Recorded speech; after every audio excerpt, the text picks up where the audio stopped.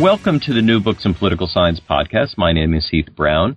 Today I have the author of Partners or Rivals, Power and Latino, Black, and White Relations in the 21st Century.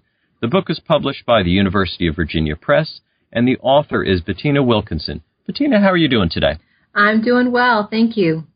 Yeah, such a pleasure to have read the book. This is a book that has a particular connection to the stuff that I do, so I enjoyed it for that reason. But I think that lots of others will enjoy it as well. Before we talk about it, maybe you can just tell us just a little bit about yourself.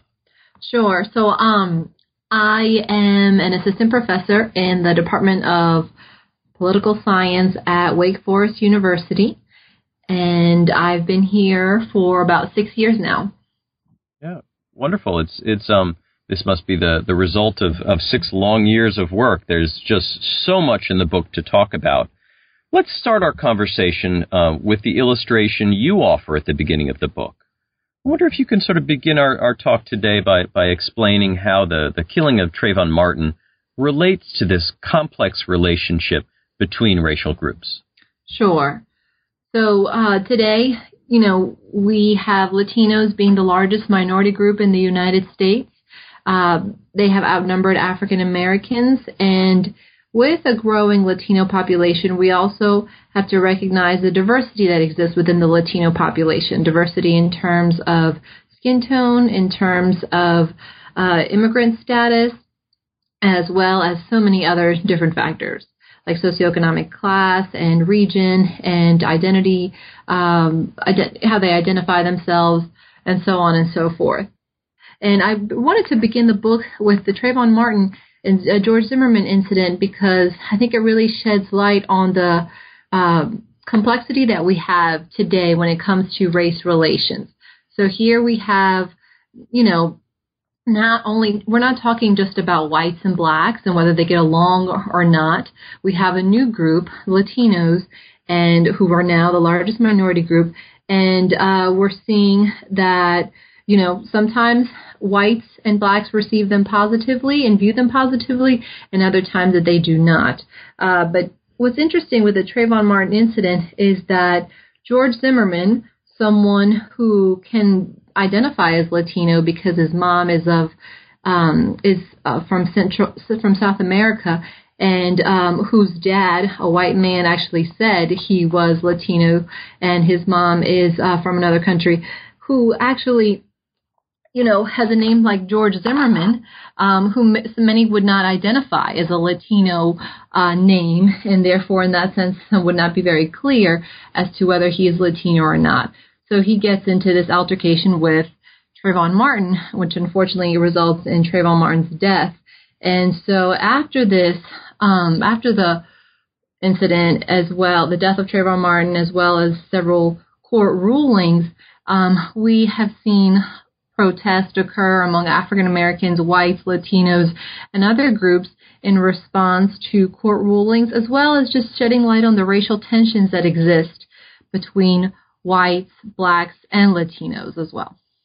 Now, as you just suggest, these relationships are complex and multifaceted, perhaps in ways that scholars have not fully incorporated into their analysis.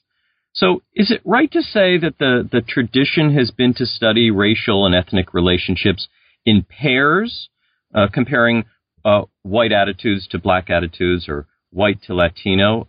Is that a fair assertion? And I guess if that is part of the tradition, what are the limits of this approach? So yes, I would say that for many, many decades, we've really focused on white and black attitudes and race relations, just because we've just had those as the main, racial groups in the United States. And then with the growing population of Latinos, we've seen, more research done on black, brown, racial attitudes and race relations overall. But there really hasn't been much research that just focuses on the three groups. You have whites who have responded quite strongly in favor and also against a growing immigrant population in this country. And then you also have African Americans responding positively to Latinos, viewing them as a minority who struggles just like them, but then also as, a group that is creating a threat and taking jobs and, pulling away political attention from them. Now, you offer a new approach, in many ways a response to this gap in the literature, and you offer a theory as well, and you call this theory the triangular theory of context,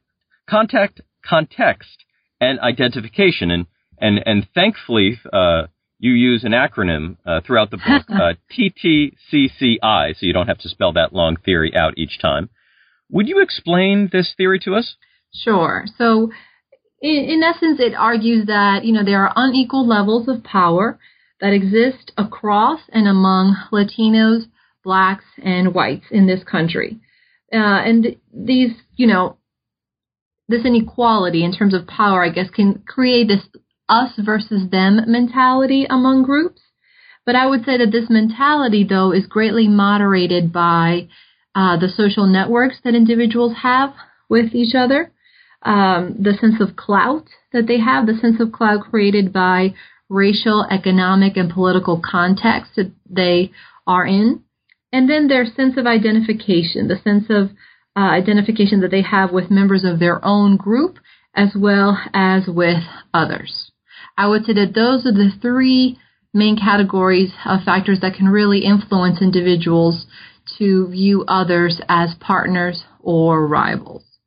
Yeah, and this theory that you offer is inherently complicated, and I can imagine in writing the book, this must have felt a bit like juggling, where you have these three groups that have their individual characteristics, but then they relate both internally and also externally, but not externally just to a single other group, to multiple groups. The way you build this, I think, is just very interesting, and you use a lot of quantitative as well as qualitative data to explore the theory. Yes. I wonder if you could talk to us about where you drew this extensive quantitative data and where you went to collect the qualitative components of the book. So the quantitative data comes from national survey data that has already been collected, the 2004 National Politics Survey, which has a really large sample of African Americans, whites, and Latinos. And then, of course, the 2006 Latino National Survey, which has a whopping 8,636 Latinos as the survey respondents. And then the 2010 Cooperative Congressional Election Study.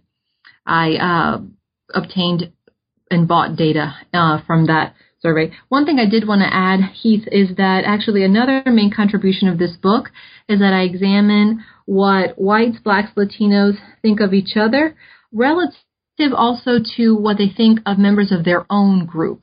And so one thing that I have always found interesting is that very little research really examines what, let's say, African Americans think of Latinos relative to what they think of African Americans.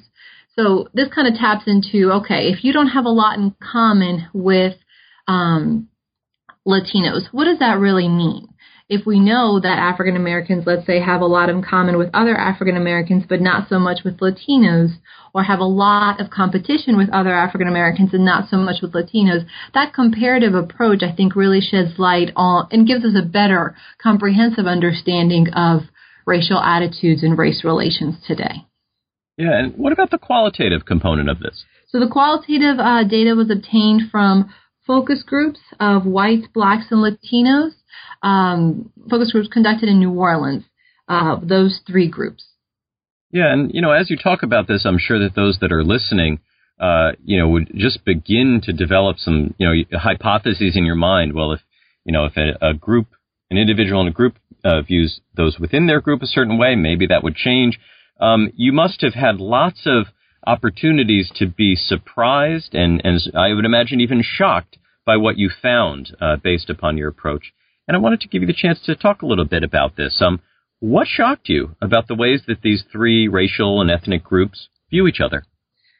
So I guess one main finding is that all the groups, whites, Blacks, Latinos, sense greater closeness and competition with members of their own racial group than others. That was interesting to me. Another major finding that I think is very interesting, very relevant, very prominent is the fact that I found strong support for the fact that threat, specifically economic and racial threat, greatly explains African American and Latino attitudes toward each other. So when African Americans and Latinos feel economically threatened, given, the fact that they're in an environment with a high unemployment rate or a high poverty rate, they are less likely to perceive the other minority group, whether it be African Americans or Latinos, in a positive way and perceive more competition with that other group. And then lastly, a major finding was the fact that actually threat doesn't really explain white attitudes in the same way that it explains Black and Latino attitudes. For instance, whites that are in a congressional district represented by a Latino or an African American are more likely to perceive commonality with the Latino if they're represented by a Latino, or with African Americans if they are represented by an African American.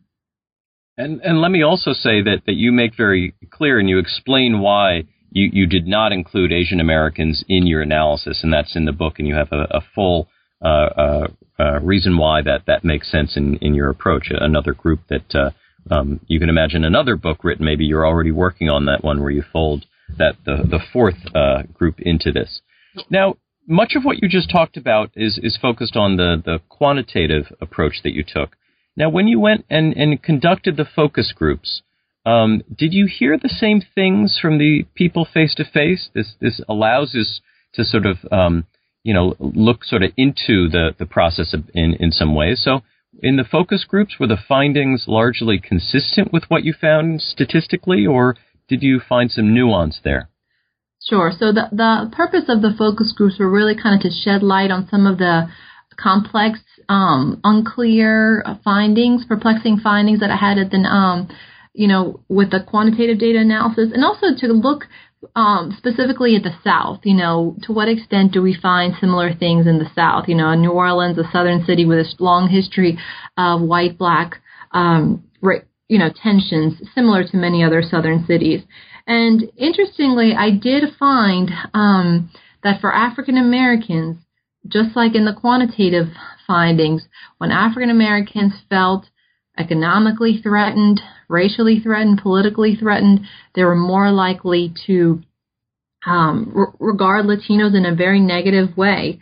And what was interesting, though, is that I didn't, and this is just a limitation with the quantitative data analyses, one of the main reasons why African Americans regarded Latinos negatively, they would say, is not because they don't like them per se, but it's because they feel that whites, do not treat Latinos, do not treat African Americans in the same way that they treat Latinos, and they favor Latinos over African Americans when hiring them, when giving them places to live, that sort of thing. And so that is at the root of African Americans' negative views toward Latinos and immigrants in that city. Now, I wonder, when you step back from this rigorous examination that you did of the subject matter, whether your findings leave you hopeful or somewhat more pessimistic about the relationships between groups in this country. How did you leave the writing of this book feeling? Other than relieved that the book was completed and now published and out for the world to read. Right, exactly. I would say, both pessimistic and hopeful. Pessimistic in the sense that, are we going to have blacks and browns come together and join forces and live happily ever after? No, it's not that simple, And the likelihood that blacks and Latinos, I would say, come together and form coalitions is not that great relative to the likelihood that they would form coalitions with whites. But at the same time, I think because I had such a strong indication that threat plays such a big role in black and Latino attitudes, I would say that there are things that can be done, policy-wise, that could decrease the likelihood that these tensions exist. and increase the likelihood of these sorts of alliances forming. So I would say, turning to economic policies that we have in these countries, they can play a big role in, the future of race relations across groups. And what else? The book sort of seems to beg for some solutions to apply what you found to either policy making or not even policy making, but to things like how schools are organized and how education is run. What kind of recommendations do you have at the end? The book is not mainly about making recommendations, but are there any takeaways that you might offer to make these relationships work a little better? Sure. I would say, for instance, if we were to have comprehensive immigration reform, that would help, alleviate some of these tensions that Latinos may have of blacks may have of Latinos, but then also, increasing the minimum wage, improving our education system at the national level, increasing the employment rate, having a low unemployment rate in this country, really focusing on all racial and ethnic groups and their status and their ability to thrive in this country socioeconomically and in so many other ways. That, I think, would play a big role in the likelihood that race relations improve. And maybe just to wrap up, we're in the midst of a presidential election where many of the sort of the topics that you're focused on in the book are maybe they're sitting a little bit in the background, but will only get more prominent as we go.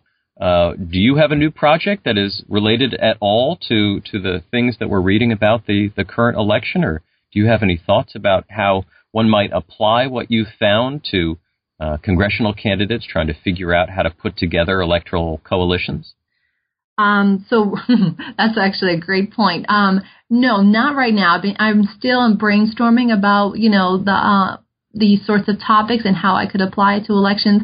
I have my second book project. My next book project really is focusing on race and media issues, and so how negative media portrayals of blacks, Latinos, and whites affects each other's views of, their criminality.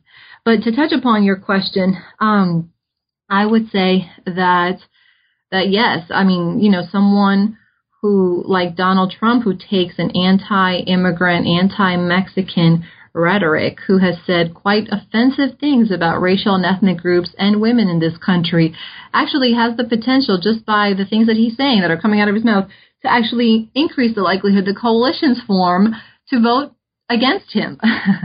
And so in that sense, that is promising. But at the same time, the reason why individuals would vote against him may not necessarily be because they're forming alliances, because they have things in common, or,